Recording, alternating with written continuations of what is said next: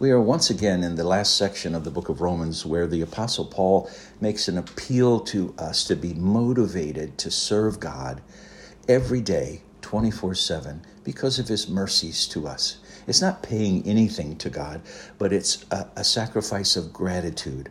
Our bodies, day by day, should be living sacrifices for God and for his purposes. But notice what he says about this living sacrifice of our bodies. He says it is holy and acceptable.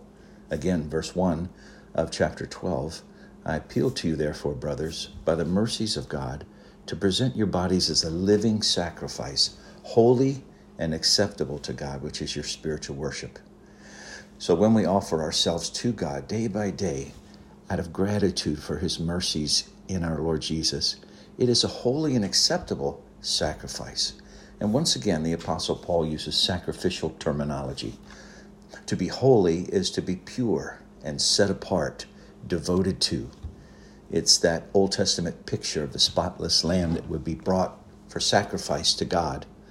The living sacrifice of our bodies in gratitude is holy because Jesus has cleansed us from sin and made us gods. He's made us holy. Our life has been set apart to belong to God alone. Acceptable means well-pleasing. It's a picture of the aroma of a sacrifice that was offered in the Old Testament sacrifices. Listen to Ezekiel 29:18. And burn the whole ram on the altar. It is a burnt offering to the Lord. It is a pleasing aroma to the Lord.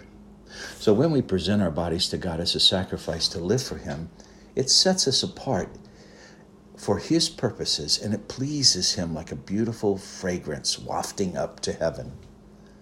But notice the second thing Paul writes about this living sacrifice of our bodies to God. He says it as our spiritual worship.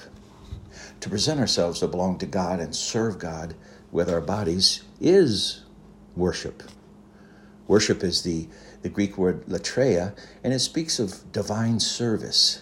Worship is actually serving God.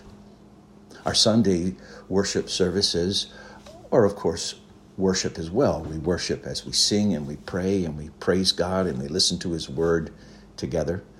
But the kind of worship Paul speaks of here is 24/7 worship.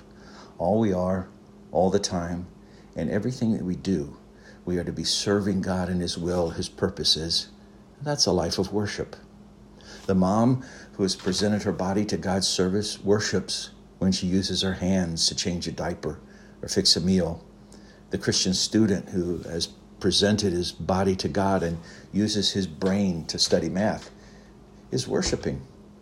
The Christian policeman who has presented his body to God and uses his feet to walk his beat downtown, he's worshiping. Then note the kind of worship this is. Paul says it is spiritual worship. The word spiritual is the Greek word logikos, and it actually means rational or reasonable.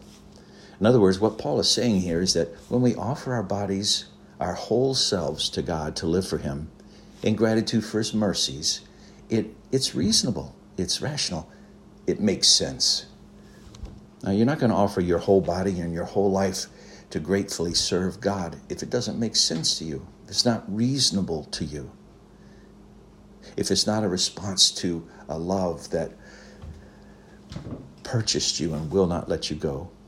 The highest worship is with the mind, the reason. It makes sense to give my whole life gratefully to God's service, since he is the one who has shown such mercies and love to me. It makes sense to be a living sacrifice to the one who died in sacrifice for me. It makes sense to give my body to the one who took me from being a condemned enemy and has made me a privileged son with intimate access. It makes sense to live for him since he has set me free from worshiping the pitiful idols and lust and stuff of this world. It makes sense. It makes sense to be grateful for his mercies. It's rational. It's reasonable. It's worship. But it won't make sense if we don't understand God's mercies to us in Christ. Instead, the thought of living for him and living as a sacrifice to him each day will be a fearful, dreadful, threatening thing to think about. My whole life once and for all time to God? Any and every other motive will fail. Fear, obligation, guilt, comparison to others, all of those motives will fail. They might motivate us for a few weary steps of obedience, but this motivation of God's mercy and grace to us in Christ, it is sufficient to fuel a life of grateful service to God, our Father. Have you presented your body, your whole self, once and for all to God in grateful worship for all He's done for you in Christ? Not an emotional commitment alone that you'll take back over and over, but a rational, reasonable decision. It's based on what you know of God's mercy and love for you in Christ. You might say it's the big yes to God that is the source of all the little yeses for the rest of my life, 24/7, all the way to eternity. That is the foundation of Christian living.